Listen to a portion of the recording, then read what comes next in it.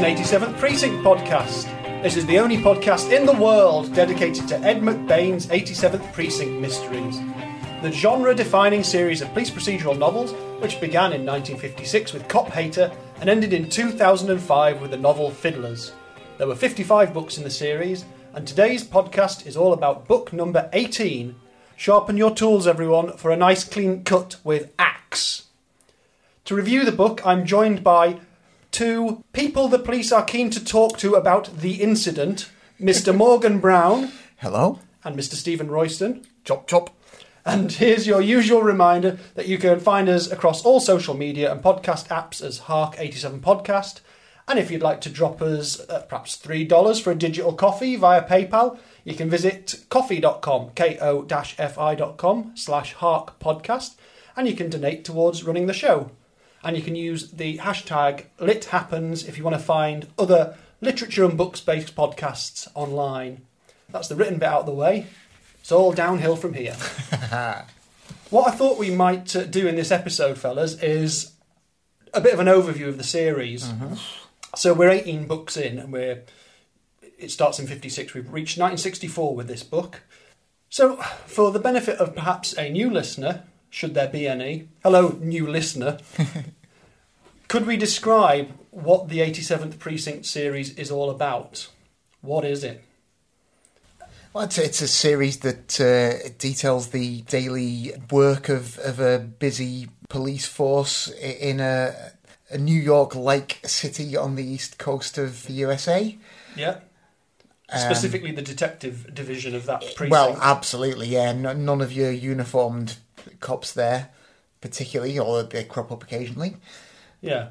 And it's in the mould of a police procedural. Absolutely. So we're very specifically following, well, most of the time at least, specifically following the actual kind of ins and outs of, like, what actually happens during a police investigation. So yeah, and that runs right down to the forms they use for filling in incident reports, the forensic details, the method of catching, i.e. taking the calls in the first place, who's on shifts and this sort of thing. All very administrative, which might not sound exciting from the outside, but actually gives it a very real feel. It's a new level of realism for the detective novel, really. It's taken away from romantic private investigator swinging whiskey from a bottle in his drawer and following gangsters about, or some kind of high society gentleman in a mansion gathering everyone in the drawing room to tell them who committed the murder. It's definitely taken crime literature back to real life, really, which is... Yeah, because in most other literature at the time, the police were either incompetent or corrupt. Yeah, they were there to be both. Lustrad. Yeah, totally kind of getting in the way of solving it, whereas here they're absolutely central to the stories and the resolution of those stories. And there's a fairly fixed cast, although that's taken a little bit of time to bed down who that fixed cast is. And then there's other characters who come and go and disappear for quite a while and then suddenly come back as though they've never been away. As an important point as well, it's a Gestalt hero. So although I guess we have Steve Carell, who's maybe the most often featured detective, the hero is actually the entire squad. So it's not just a single sort of heroic figure amidst a crowd of incompetence or anything like that. Well, what's quite nice is all the different detectives that feature in this as part of this hero are individual characters. So they aren't just plain undistinguishable cops. They all have particular traits and behaviours, and that includes being bad cops occasionally. Absolutely, yeah. Some of them. It is an attempt to realistically, to some extent at least, portray a police force. So while there are good cops who are doing their job, even the good cops sometimes have their negative moments. I think in the book we're about to discuss, there's some racial profiling. Yes. But then there are also cops who are plain bad, really, who the others have to work with. And we see that working relationship as well, which is really fascinating, I think. And then another curiosity as well, which is one of the good things about the series, is they're all set at a particular time. They're all topical matters when they were set from 54... 56. 56. to 64 in this, but curiously, none of the characters ever really get any older. Oh, they do all very gradually, possibly. Like life moves on a little bit, but like dog years in reverse kind of thing. So yeah, you don't even at this point, you probably wouldn't. Well, you certainly don't pick it up reading them once a month. I suppose if you were thinking, oh, I started reading those McBains 10 years ago and nobody's ever got any older, they still got the same boss and whatnot. But yeah, once you know... Which makes it kind of very easy to pick any one of them up. Absolutely. Indeed, because yeah, you're you don't have to you're not laden down by a backlog of history, although it is there if you know where to look, and it will be referred to. You're not sort of believing that you've been watching the same cops do the same job for 30 years by the mid-80s or whatever. Yeah, 2005, Steve Carell must have been about 90. Yeah, he would have been getting on. So that was just a little brief overview of the series. I would imagine everyone knows this anyway, but it's worth restating because it's an addictive series. It's got common elements that make you come back over and over again. And one of the things we often discuss is the things in the book, what we call the 87th Precinct bingo sheet. The weather. Things like the weather descriptions of the city being anthropomorphised or whatever, behaviours, characters, things like that, which we will refer to. But we've come to a fairly interesting book, which we'll get to in a second. I was asked a couple of questions, but one particularly, in a general sense, not necessarily about the 87th Precinct, but we were asked, who was McBain's favourite author? Ooh. And if you read in the 87th Precinct, I think it's quite hard to tell. He clearly comes from an American tradition. He comes off the back of detective fiction. I mean, who would you guess at if you didn't sort of know? I don't know. Do you actually know? I've got some information. Did you ask Otto? I didn't ask him actually, no. But this is discoverable information. But yeah, it's. I know there have been prior standalone police procedurals, but that kind of detective novel was fairly unprecedented, wasn't it? So yeah. I don't know. Would you guess like Chandler or Hammett? Yeah. Well, yeah, exactly. Right, straight off the first two mystery writers off the bat. Raymond Chaniel. Raymond Chaniel. No one's heard of Raymond Chaniel. He's underrated, I think. Yeah. He needs his own podcast, I would say. My apologies to Raymond Chandler there and to Raymond Chaniel. Both of them, sorry. So Chandler and Hammett, Dashiell Hammett, and also James M. Cain. These were the mystery ones that were sort of named.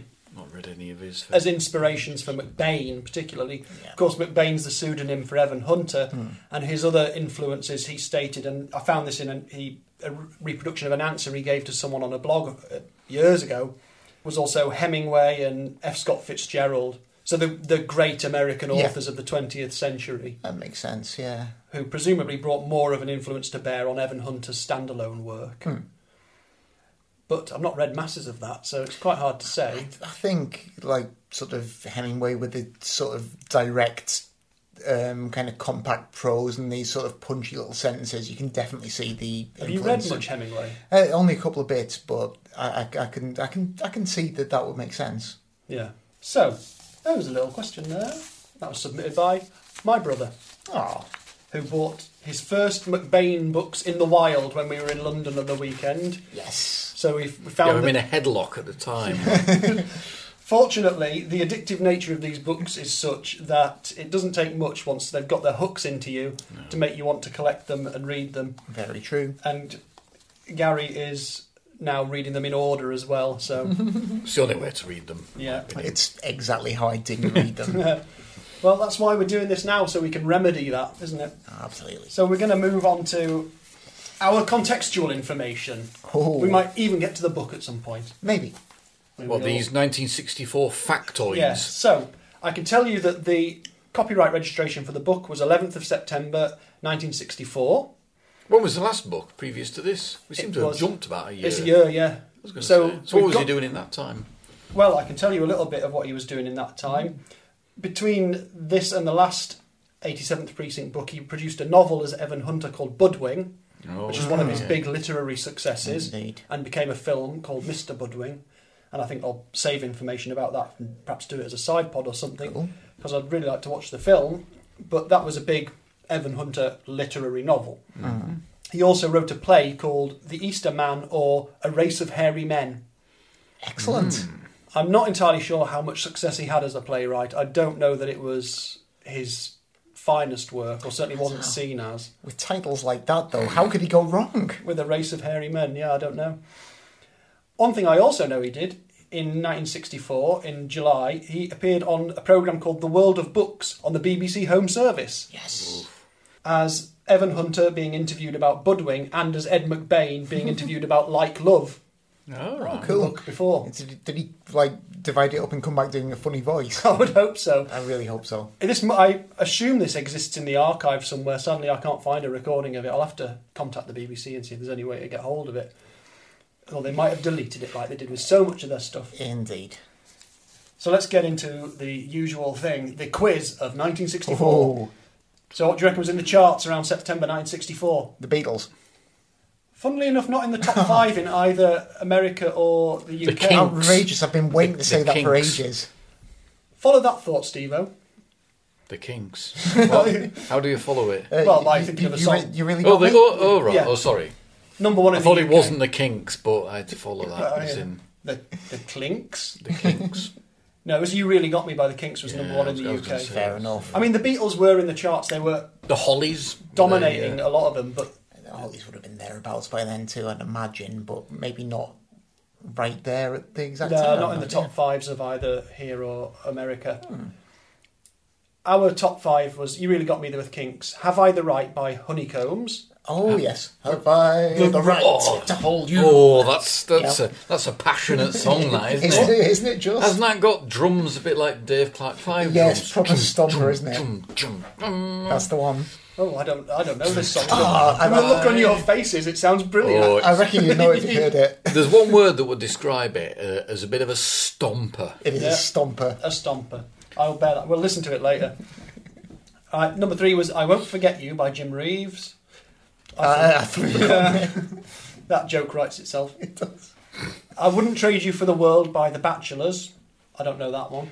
No, not right. And The Crying Game by Dave Berry. Oh yeah, fair enough. The Beatles were at number 10 in the charts at that point with Hard Day's Night. But they'd been at number 1 and they'd been there for 9 weeks. Yes, so, indeed. so there. In America, number 1 was House of the Rising Sun by the Animals. Oh yeah, they were massive in the States. They were importing sort of blues back to America. Yeah.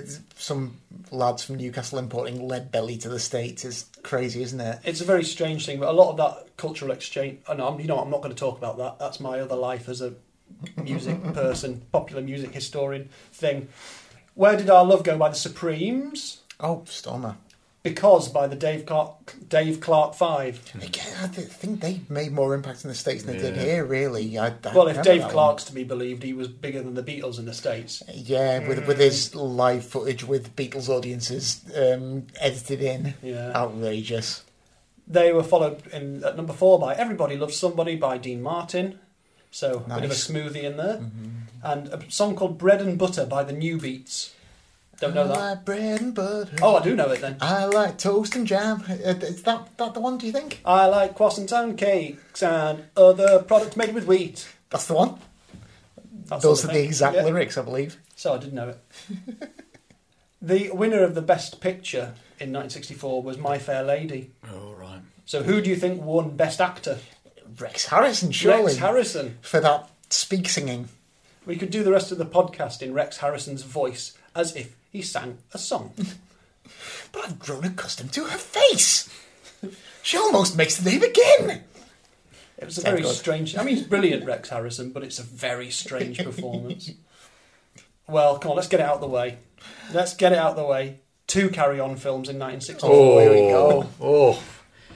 2 quite good ones, I think. I always say the wrong one, so... You've been pitching camping for a while, and I still don't think we're there yet. Sergeant, is that one? You keep doing that every time. That was the first one. I like guessing that one. Was that the first one? Yes, you say that every time as well. Do I? Yeah. Carry On Milkman. Still doesn't exist. I How did they miss that one? I know. It's so You'd have obvious. thought that would be full of all sorts of See, I've randy seen behaviour. so few of them that carry on At least tax one- inspector, Carry on taxis. carry on motorway. Oh, imagine that. There's one of the big epic colour ones, Cleopatra. Carry On Cleo, Catch in, There we go. Yes. and one of the down-to-earth black and white ones, Camping. That's colour and a bit later, I think. All right. Carry On Spying, which is Oh. done in reaction to the fact that the James Bond films come out. So Not sure I've ever heard of that one.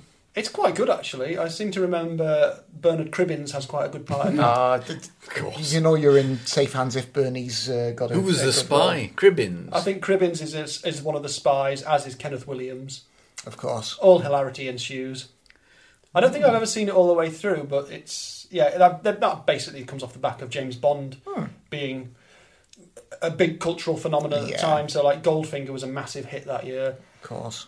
Yeah. as was From Russia with Love, certainly as they went over to America. Hard Day's Night, obviously a big movie for the Beatles, one of my favourite films. Mary Poppins. Mary Poppins. I think the sequel due shortly. Yes, the trailer for the sequel came out the other day. I think you'll find And Bed Knobs and Broomsticks was released a long, long time ago. That's true. As a side fact. That's a sequel to Mary Poppins. It's not a sequel to It Mary is. Poppins. I think you will find it is. Okay, you... Might not have Mary Poppins in it, but it's still a Well, it's still sequel. essentially the same film. It's some live action and some animation. I like Bed Knobs and Broomsticks. But yeah, the sequel to Mary Poppins is coming out at Christmas. I watched the trailer the other day and cried a little bit because I really like Mary Poppins and it makes me cry. Oh. Because I'm a big softie Are there any cameos from... someone such as Dick Van Dyke. Yeah. Maybe there is. Oh, seriously? Yeah. Oh, my lord. Well, he's in the trailer, yeah. Is he? Yeah. Crikey. Julie Andrews isn't in it, I don't Isn't believe. she? Oh. No. Anyway, Hammer horror films. Oh. There's 1, 2, 3, 4, 5, I think, in that year. Well, we'll be getting him. Are they actually into horror territory yet? or is These it are a bit mainly more- horror, I think. Okay, cool. Yeah, we're still a couple of years off them bringing Dracula back. Yeah. That was 66, I would think. They haven't brought back Frankenstein yet, no. Maybe they have Morgan Brown. Revenge of Frankenstein. No, he's not revenging yet. Frankenstein... It's Monster. No, Frankenstein as... The Curse of Frankenstein. Frankenstein's Motorway. Frankenstein's... Is Frankenstein Return created of- woman. No, it's Evil of Frankenstein. Oh, Evil of... See, I used to... Once upon a time, I would have known all this. Yeah, Evil of Frankenstein. And there was one of the Mummy films. Blood from the Mummy's Tomb. No. Revenge of the Mummy. No, what is it? Curse of the Mummy's Tomb. Curse. Ah. Was it Curse Frankenstein, did it? I don't know. Well, The blank You of blank. yeah, you can be excused with Hammer horror films. Curse, claw, Just like... Blood. revenge, blood. It's just got 3 little baskets with words and they pick Yeah. out... And this year we are making... It's like the draw for the football. There's Yeah. just someone turning a tombola and picking out words. Yeah, that'd be a good way, yeah. They also did The Gorgon Oh, I was going to say the Gorgon. I remember the Gorgon, yeah. and one called Nightmare, just Nightmare, and one called Devil Ship Pirates. Oh, yeah, Oh, never right. seen that. Nightmare, sadly, I assume not the film that was a precursor of the series featuring Treyguard, the Dungeon Master. Oh, no, sadly not. Talk about British ephemera, that's a whole new level if you're talking about Nightmare with a K. Why are we talking about that? Because Hammer horror film was called Nightmare. Oh, But it's got nothing to do with Nightmare. right. the TV Sorry, series. Sadly. I'm not deliberately setting us off on a talking tangent. about stomping music. Yeah. Had Had a bit of an Iron Maiden kind of backbeat to it, didn't it? Yeah. Iron Maiden meets Dave Clark 5 meets... Meets Tolkien. yeah. Yeah, with ELP watching from the wings. Yeah, it is a bit ELP-like, isn't it? Keith Emerson would have been very happy had he would. penned that one. If you've joined us to hear about Ed McBain books, I do apologise. We will get round to it. So, it was a big year politically because in 1964 we had a general election in this Harold country. Wilson. Harold Wilson becomes the Prime Minister. We go from a Conservative government to a Labour government. Quite a narrow margin of victory. It was, yeah. That's why they had another general election in 66. Yeah, and to sort of solidify the vote, wasn't it? And in America there was the Democratic landslide where the the Democrats come in and Lyndon B. Johnson becomes president. And so both him and Harold Wilson were leaders for quite a long while, I think. Good Till 1970, most of the 60s, wasn't it? Harold? And there's not much really there's always stuff to talk about TV, but two big ones for the UK are Top of the Pops. Yes. Started in 1964. That was a really big, important pop show with lots of bands performing live. It was a chart rundown show, essentially, wasn't it? That was a huge part of our growing up. Absolutely. And very sad when that ended. So how many years after Ready Steady Go was that then? Contemporary. What was after? They're about the same time, were they? Maybe slightly after, and maybe as a reaction to Ready Steady Go, but it was close. There are other people who are scholars of such things, but yeah, we're all around the same time. There's quite a few things. Yeah, the 6-5 special and a few other bits like Top that. of the Pops was the one that lasted. And also Match of the Day starts in 1964. Oh, right, okay. The football scores programme that I Highlights, yeah. not really bothered about, but you've probably watched hours of in your life, I'm sure. Well, a staple of British television, I suppose, as much as anything else is. So shall we get on to the book? I suppose. Well, before we do that, we'll just take a quick break to advertise one of our friends.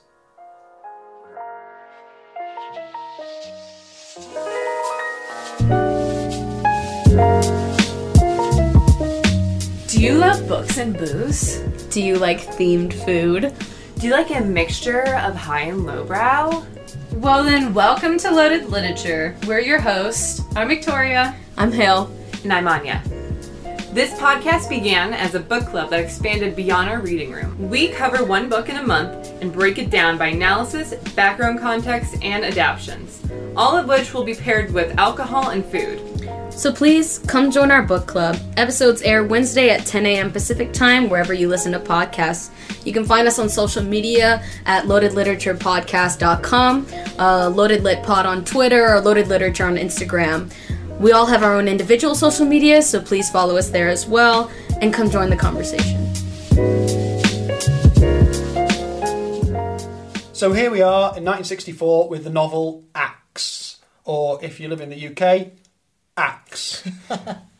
You would have heard the silent E there. Important distinction there, yeah. Well, this is one thing I will, remain proud about is, as British readers, we get more letters of McBain because of the word axe being spelt correctly. And if we factor that in, so words like colour are spelt with the extra letter as well, we get so much more McBain for our money. A lot more value, definitely.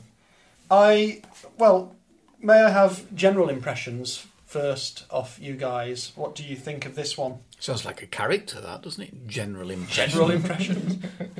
Don't remember him. My general impression would be this is perhaps a more traditional whodunit in the story arc sense. Perhaps less sideshowy stuff. Perhaps less I think so. dual plotting. It's pretty much some guys ended up with an axe encrusted in his head. And let's find out who did it, really. Yeah, it kind of... It's no street gangs, no... Yeah, there's very little sort of like colour. Outside. Yeah, exactly the word I was looking for. Yeah, it's kind of meat and potatoes crime novel stuff, isn't it? It is, yeah. Gets in there, gets the job done. And you wonder whether he like a conscious effort of, full. It's 100%. Let's solve the crime. Really, there's a few asides I'm not entirely here sure, and there. but I wonder whether it's one of the shorter ones in this period, because it's only 140. It's less than 140 pages in the version I've got, and presumably the ones you've got as well. And only 10 chapters. They usually run a few chapters more than that, even if they only run, say, 30 pages more or something. It is very straightforward. And I was wondering, I put a call out for opinions on this, and I got a couple back from some of our regular contributors who suggested that it was boring. Oh, that's a little harsh. Possibly. A dud of a story was one of the phrases. Am I reading a McBain? Where's the snap and cheek? And someone else saying tedious indeed. I understand where people are coming from. I think, people are maybe being a little bit harsh in their appraisal of this novel. I'm sure we'll once we get Kenneth fired up, we'll find out where we stand on this. But I think I understand where those opinions come from. off the back of some of the recent ones. Yeah. And the run in general. If this was a TV episode, this would be a sort of solid mid-series episode that keeps the story moving forward, but doesn't necessarily do anything explosive and insane. Yeah. But it's one that you could rely on. If you see what I mean, Yeah. that's my idea. Yeah, It's a solid potboiler, but it's not much more, maybe. But I think I would say it's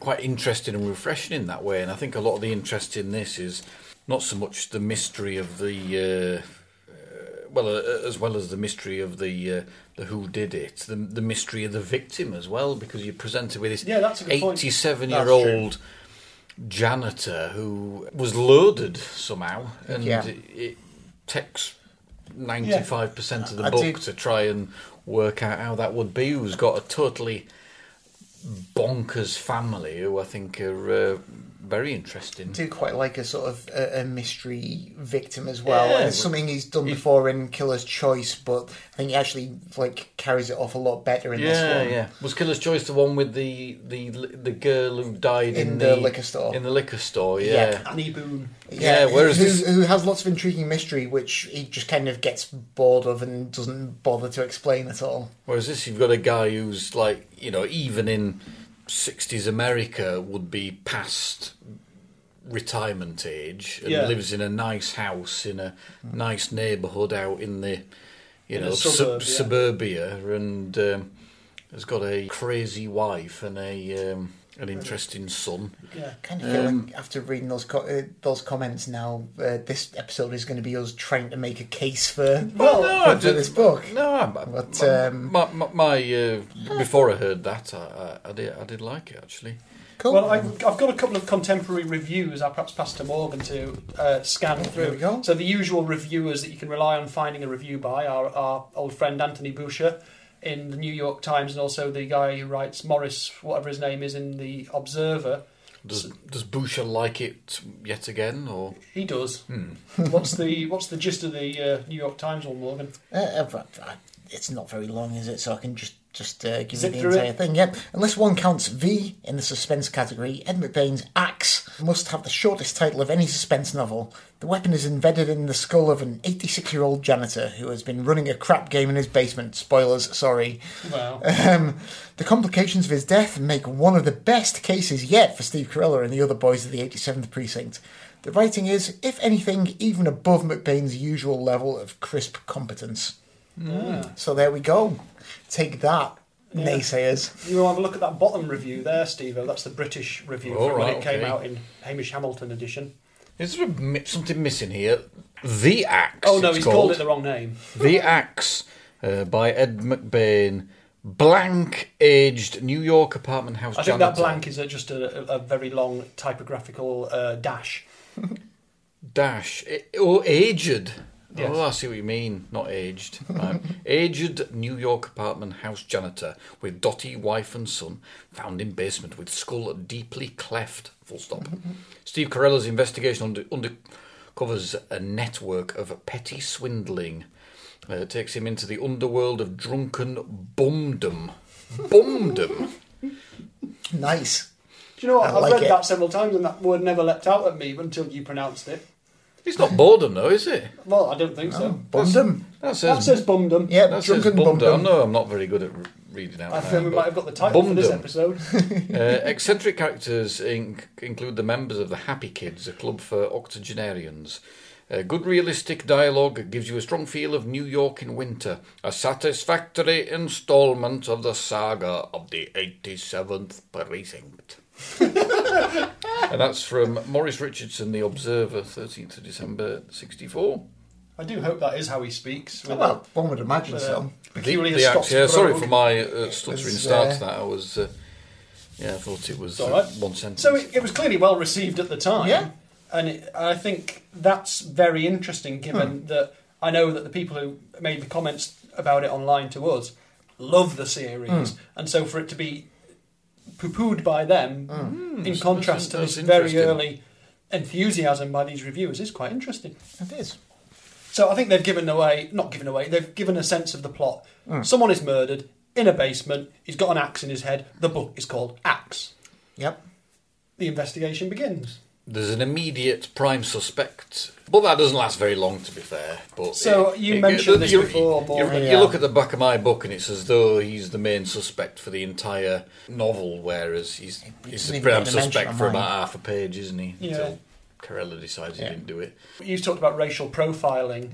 So one of the first things that happens is this is a poor neighbourhood where this guy is the janitor, and someone who he hires as a guy to chop wood is a big black guy who is portrayed as being, I don't want to say backwards, but I'm afraid that's the sort of word that would be used at the time. Perhaps a bit, a bit of a homebody. He lives with his mother still as a grown man, and he's hired to chop wood. I hated saying backwards. I wish I hadn't said that now.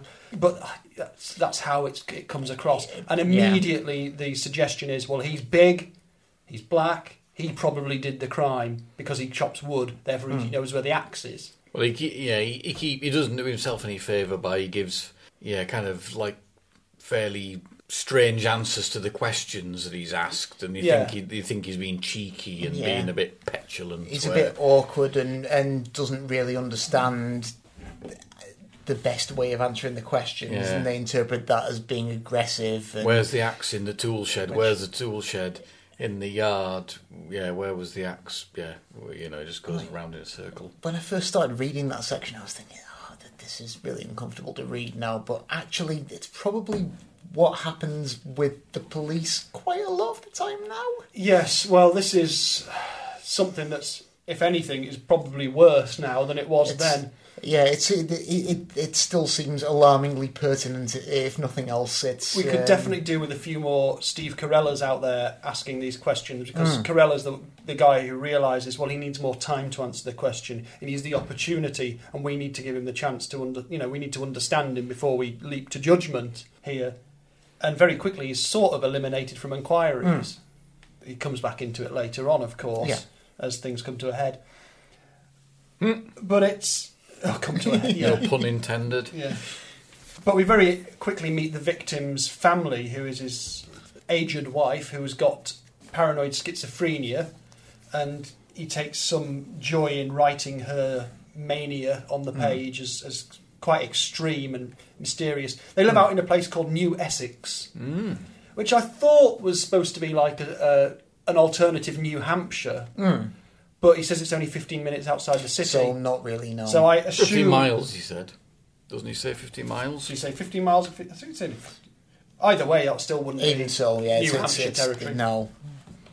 So I think there is a place where they would name Essex somewhere outside of New York, not very far.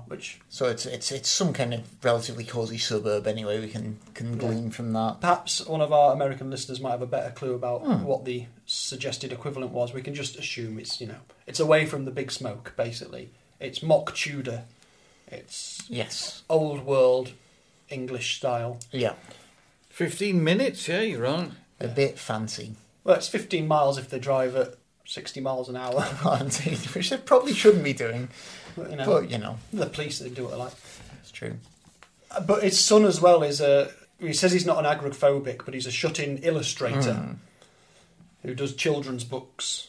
And it's an interesting sequence. It sure is. Meeting these two characters. Yes. Whether you like it or not, the wife comes across as totally bonkers, doesn't she? Mrs. Lasser's reaction to Cotton Hawes being particularly colourful.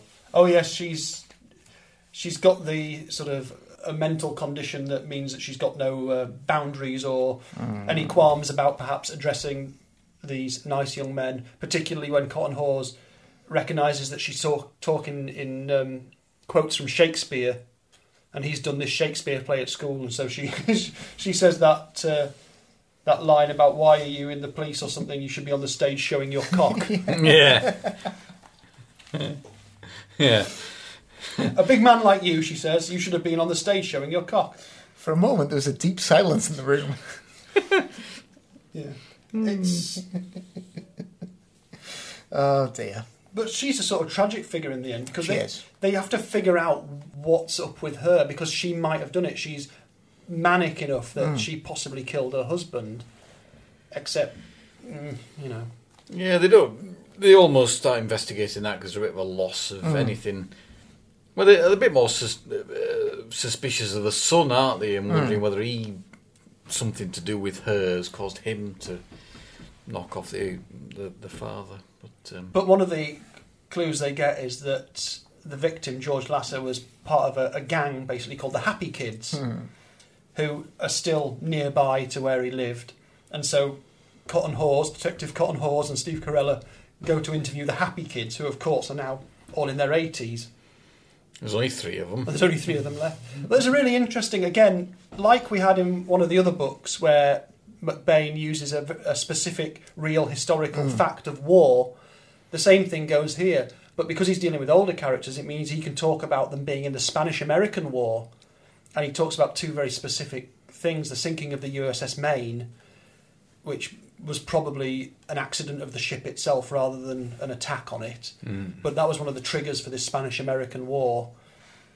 And so he's got that real detail of these guys all from a town joining up together to go out to fight this war, and most of them coming back.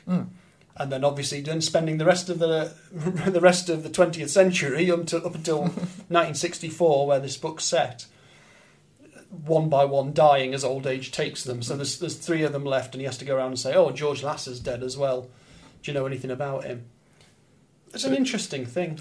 But it's like a bit of a passing comment one of them makes that makes the detectives think George Lasser's not quite the...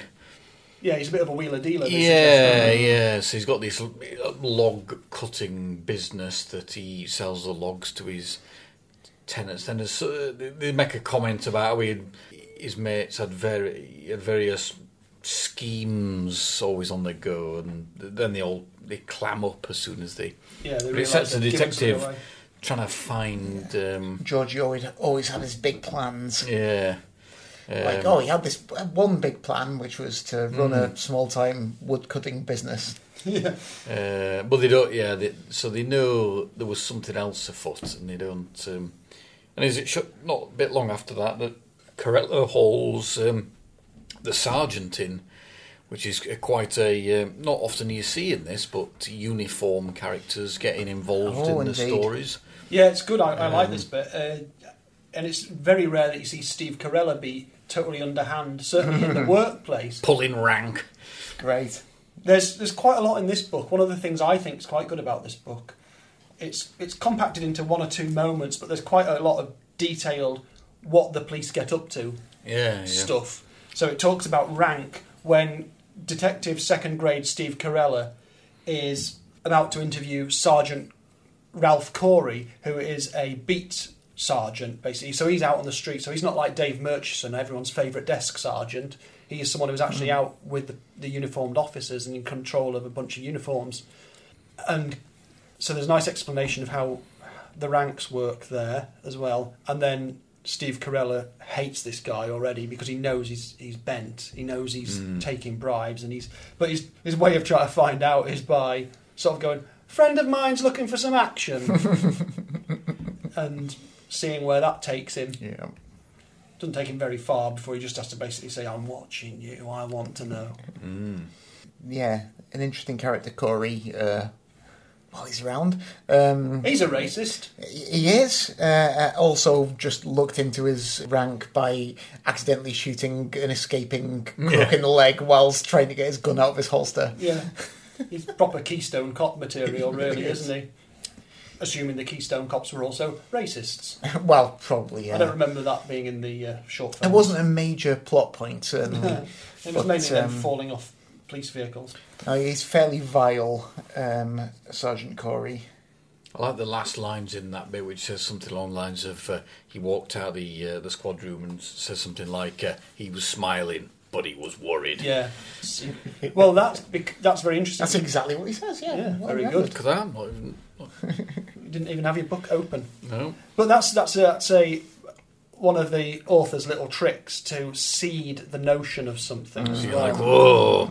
So yeah, because he doesn't come back in for a few because the chapters. sergeant was being quizzed because Carella knew that if there was some sort of gambling in the basement of this place, then this guy would have undoubtedly known about it. He would absolutely taking a cut, yeah. He was either incompetent or corrupt, and it was more Probably likely both. that he was corrupt rather I need than to ask a not question knowing it was happening. here. And I know I've asked it before, and I know I've looked into this before. What exactly is craps? You know when you've had a big dinner? It's just dice, isn't it? But I don't know exactly what the rules are.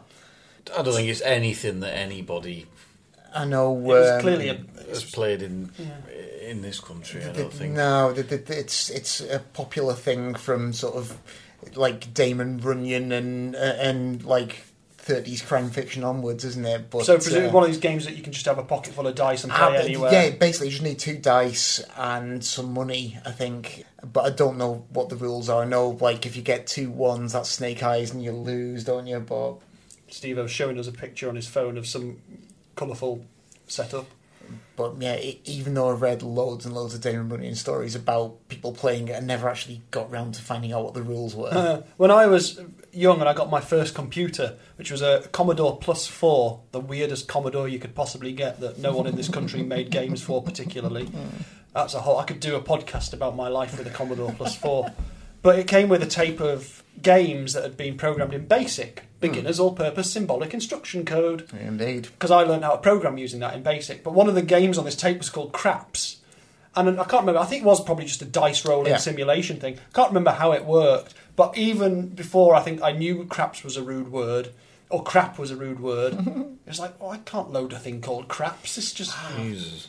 It's just someone will come and arrest me. Yeah, it's such a mild rude Well, word it must as be well. fairly complicated because the rules go on for flipping.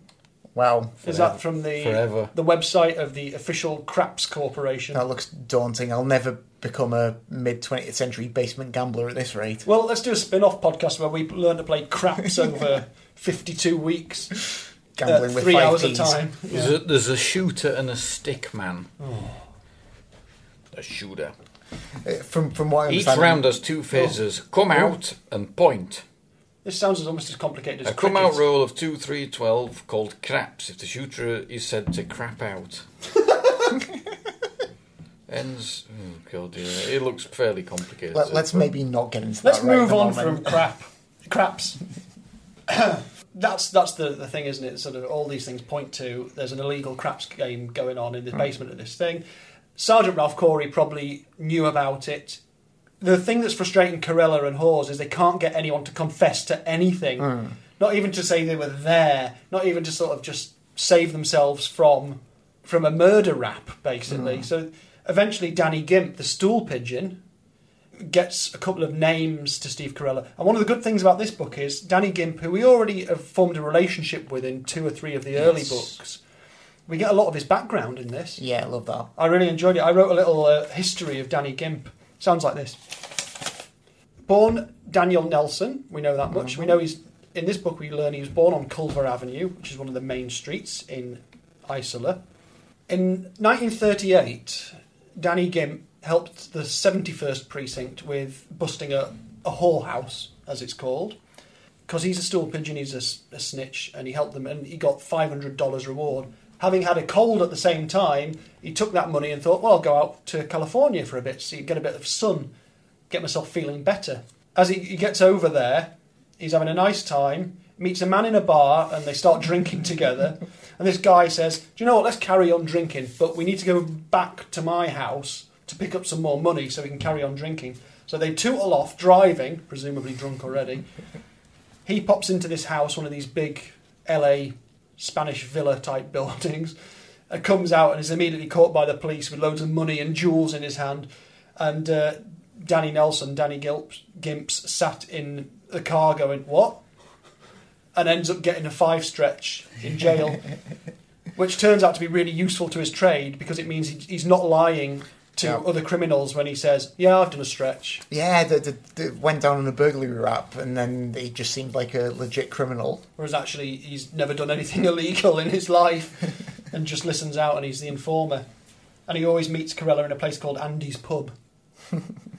So that's been named a couple of times in this. But he gives Corella a couple of names to follow up on this. I think what's really interesting about this book is it is a piecing together book for the cops. They have at least like 3 or 4 days in 1 week where nothing happens. But they've got enough little bits that they just need that little extra thing to happen, and that's one of the traits of these stories, isn't it? The bit of unexpected information or whatever comes along. So we don't really have any comedy characters in this particularly. No, not really. So that's one that we don't tick off on the bingo chart. Well, because I suppose it's the wife, isn't it? But she's not really funny without... more tragic, exactly, rather than comedic. Yeah, and even the character who's called Ali the Shark isn't particularly funny. No, he's a reformed con. Yeah. What about the homicide detectives? There's a couple of stand-ins, isn't there? Yeah. It turns out like the other homicide detectives are just the same as the... And they've gone on holiday together, haven't they? To Miami. Yeah, so that's Monroe and... Monaghan and Monroe, the usual homicide detectives, aren't there, and they're replaced by a couple of homicide detectives called Forbes and Phelps, who are just as bad, just as useless and wind-up as the rest of them. Apparently, pairs of homicide detectives always have to be alliterative too. Yeah. So they're going about some crime that involves a 102-year-old man being killed by his wife because she didn't... or he's killed by his mother or something. Yeah, because she didn't like his 26-year-old girlfriend or something. Right. They think they get the only real comedy in the whole book. Well, that's probably chapter 1. Yeah, it is, yeah. They do get this guy, Ali the Shark Spadino, that they interview because he's probably been at the craps game.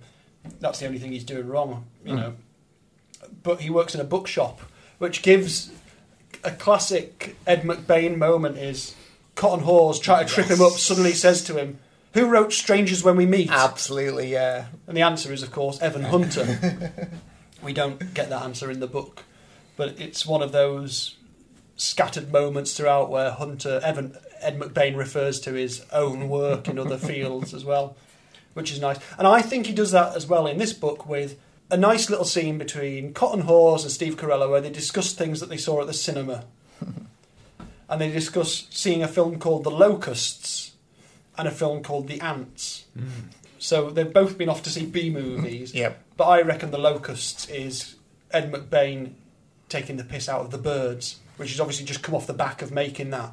Yeah, it seems likely, doesn't it, really? And perhaps not having the best time and being a bit concerned about the reaction it got. Because this description of The Locusts is, this girl brings some locusts, or some, not locusts, like crickets or grasshoppers or something, doesn't she, as a gift to someone, which is exactly what happens in The Birds. Yeah, exactly, yeah. But with birds. And then it all goes to hell. Have you seen the film Them? I haven't, no. I feel like I've missed out because it does sound like very much the kind of thing I definitely love, but... Yeah, because clearly that's what The Ants is in this universe. So. That's one of the little slices of life bits, isn't it? Not seen it. No. As we move along with the story... I wrote a timeline of how long the actual events in this story take. So it starts on January the 3rd, 1964, and it is 1964 because the days check out and the dates that I mentioned check out as well. We have stuff that happens on January the 3rd, January the 4th, January the 6th, January the 10th.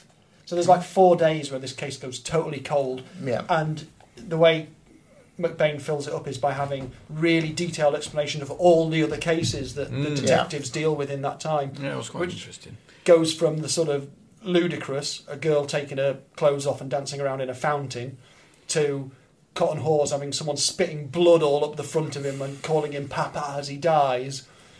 You know, it's an amazing way of saying this is police work, this is... the run of madness that you will deal with on a day-to-day basis. It's like a little montage. It is a montage. That's a very good way of describing it. It's like the bit in a romantic comedy where people try on hats but with more spitting blood. So we have January the 10th, January the 13th, 14th, 16th, and on the 17th everything comes to a head. So just over a fortnight then. Yeah. Which... You know, I can't tell if that's a long time or a short time, really. Sometimes these cases... bad, to be honest.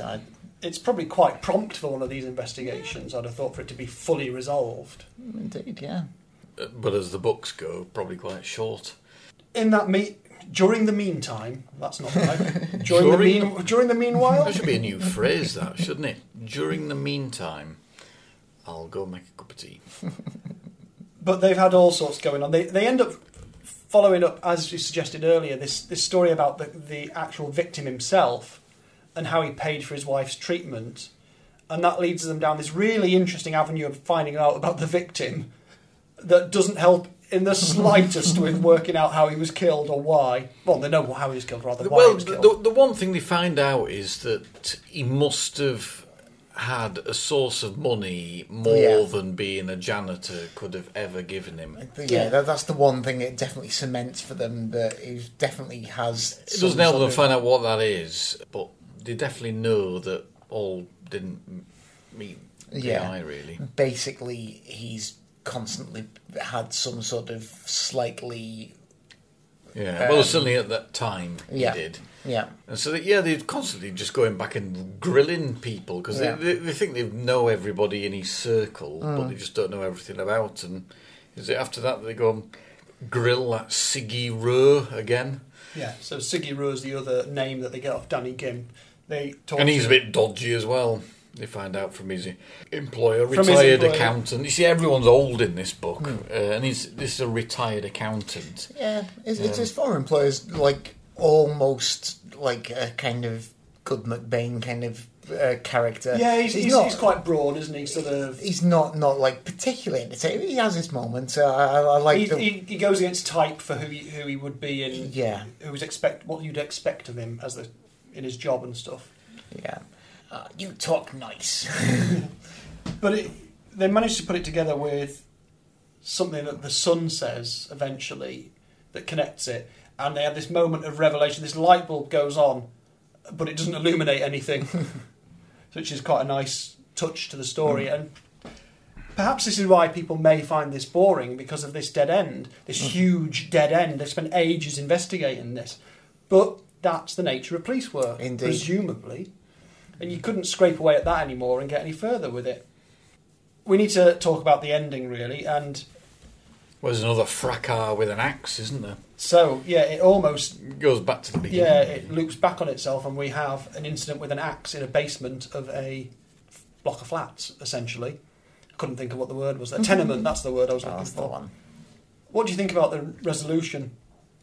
I don't know whether we should give this away, but it's... Because we haven't even mentioned... something /1. Yes, indeed. Well, I don't think we need to mention that. Perhaps this will be the first one we can do, and we won't. It's one of these things. Away. It's like it seems like the motivation for the whole thing is pretty shoddy, but I think that's kind of the point, isn't it? I think he enjoys occasionally pointing out that people commit crimes for all kinds of reasons. They're not always like the best of reasons. They're not always anything particularly serious, even. Well, does not Sam Grossman give the game away fairly early on, where he's trying to explain about something and Carella's like scoffing what he's saying down the phone, and he says, "Well, don't you remember that people will commit murder in this city for a few cents?" And it's kind of that, really. I mean, it's just there's all manner of what one person thinks is a justified reason is I think crazy. It's a thing that will crop up, has cropped up already in the series, and will crop up again. That people don't always have to have some kind of epic, kind of Shakespearean kind of motive. It's the flip side of the Deaf Man, isn't it? Exactly. It's no huge planned machination type thing. It is a day-to-day crime. Yeah, and it's petty, and it's. If you try and think about it too hard, you'd go mad. Yeah. Like sometimes the person who's committed the crime doesn't even really. If you actually ask them, they can't really back up why they've done it either. But I think people do commit crimes like that. So I think, I was quite satisfied with the. Although it's not like sort of in a traditional dramatic sense, kind of some Greek tragedy, and probably wouldn't be too happy with it. I think it works. It makes sense. Fair enough. I agree. Well, I think we've left enough there to tantalise the as yet axe virgins. Yeah, so more people can read it and then tell us that they thought it was terrible. Yeah, so perhaps we should contemplate winding up Kenneth and seeing if we can put our scores into it. And while I start pumping coal into his chutes, I will pass Steve-O the ticker tape to do his revision of the last couple of... Into his Perhaps you shoes. could give us the last 5 We don't got the scores. graph to hand. Is the graphical display The ometer graphical not working? display is there as well somewhere, but, you know... Oh, there it is. Yeah. We're on an upwards trajectory at the Oh, moment. I see you wanted the trend, I see. Yeah, well, so yeah, well, there we are. I won't. We're still talking the high point of King's Ransom at 89, and the low point of Till Death. Like Love. Is it? Where's Till Death on there? 69. Yeah, 67. The Empty Hours. Oh, yeah. Came in worse than that. That was a structural issue. I've forgotten what I personally scored 10 plus 1 at, but I think I was on the higher end of the I think you spectrum. were, yes. You were more committed to the... What happened in 10 plus 1? I always do this. That was the one we last did with the Yeah. sniper. Oh, of course, yeah. See, I thought that was corking, but Very different to this one, you know. Indeed. 77. Absolutely, yeah. 77, 10 plus 1. That's in the top Very respectable. one. Yeah, the earlier ones. Yeah, yeah. Okay, right. Well, cool. so who's going first then? Shall we go For first? scoring, yeah, Go you for it. rarely go 1st I'm going to go first, and I think the nature of this story is that it is solid. As I say, it's solid mid-season fare. Not that this is mid-season in the 87th precinct by any means, and probably the period that would be classed as mid-season is absolutely storming if you were to look at it in an overview of the series. Absolutely. But I would say, as a result of that, I would give this 65 police shields, and that's a solid 65. It's not a wavering 65, you know. That it could be higher, but I think 65 sums up the... This is rereadable, it's reliable, it's a good story. You can get through it in 2 or 3 sittings and enjoy it. So it gets a 65 police shield rating for me. Bleep bloop, Kenneth. Well, I'll okay. pass that on to Steve-O. 65. Well, That noise. yeah. No, I must admit I was surprised at our listeners not liking it, because I very much enjoyed rereading it, and I quite liked the... Perhaps sometimes I get a bit frustrated with the bunting sometimes that you get. Oh, right. So I was quite... Crime bunting. yeah, I was quite... It was a proper whodunit, really. Yeah, I suppose it is when you But with boil it down. quite an interesting cast. Yeah. But then again, not cutting to the chase, I would say 75. 75. Oh. Oh, a 10 police shield advance on my I would say, yeah. And Mr. Morgan Brown. Okay, well, I mean, I was interested to see the comments that we got. I think everyone's a little bit mean to it. That said, I do feel like it's a relatively perfunctory kind of entry into the series. I think perfunctory is a good word, and not a bad word. I don't mean that in a It's not derisive... pejorative at all. No, absolutely. It's keeping the series going, and it does a good job. I missed the bunting. I'm sorry. I think Put out more flags, says Morgan. that narrative voice that sometimes is so like strong in there isn't really Yeah, that's a particularly good a point, presence actually. there, It's not and I really. missed that a bit, and I missed some of the kind of quirkier characters. That said, I think it rattles along beautifully, and it was very entertaining, and I read it in like a day and a half or something, and it was loads of fun. I'm going to give it... I'm going to go low just because I feel like I score highly too much. I'm going to go for 62, I think. 62. Okay. That silence was the sound of a very smooth running Kenneth doing his calculations and returning the value of 67 police shields. Well, there we go. Well, I think that's fair. Where's that in the scheme of things? The scheme, bottom. it's low. I will say it's low. It's down there with the Empty Hours, but The worst book yet. but it. You know, that's funny because feel then, what you mean now. in terms of our scores so far, that makes it look like it's one of the lowest ones. But I think it's more a reflection of the nature of the book in the grand scheme of things than a lack of quality in the book. No, that's it. We know there are highs to come. We also know there are probably lows to come as well. Have we undermined our argument? That's one of the questions. Well, who knows what will turn up when we return for the next episode? What was the next one? The next episode is about the book He Who Hesitates. It's another one that's new to me, so I'm excited. It's a bit different, this one. A bit different. It's causing Steve-O's brow to furrow. I'm trying to remember whether it... Yeah. Oh, I hear uncertainty. Well, that being the case, let us certainly end for now and let people get on reading it. Excellent. And until next time, I'm going to say goodbye, and so is Steve-O. Chop, chop.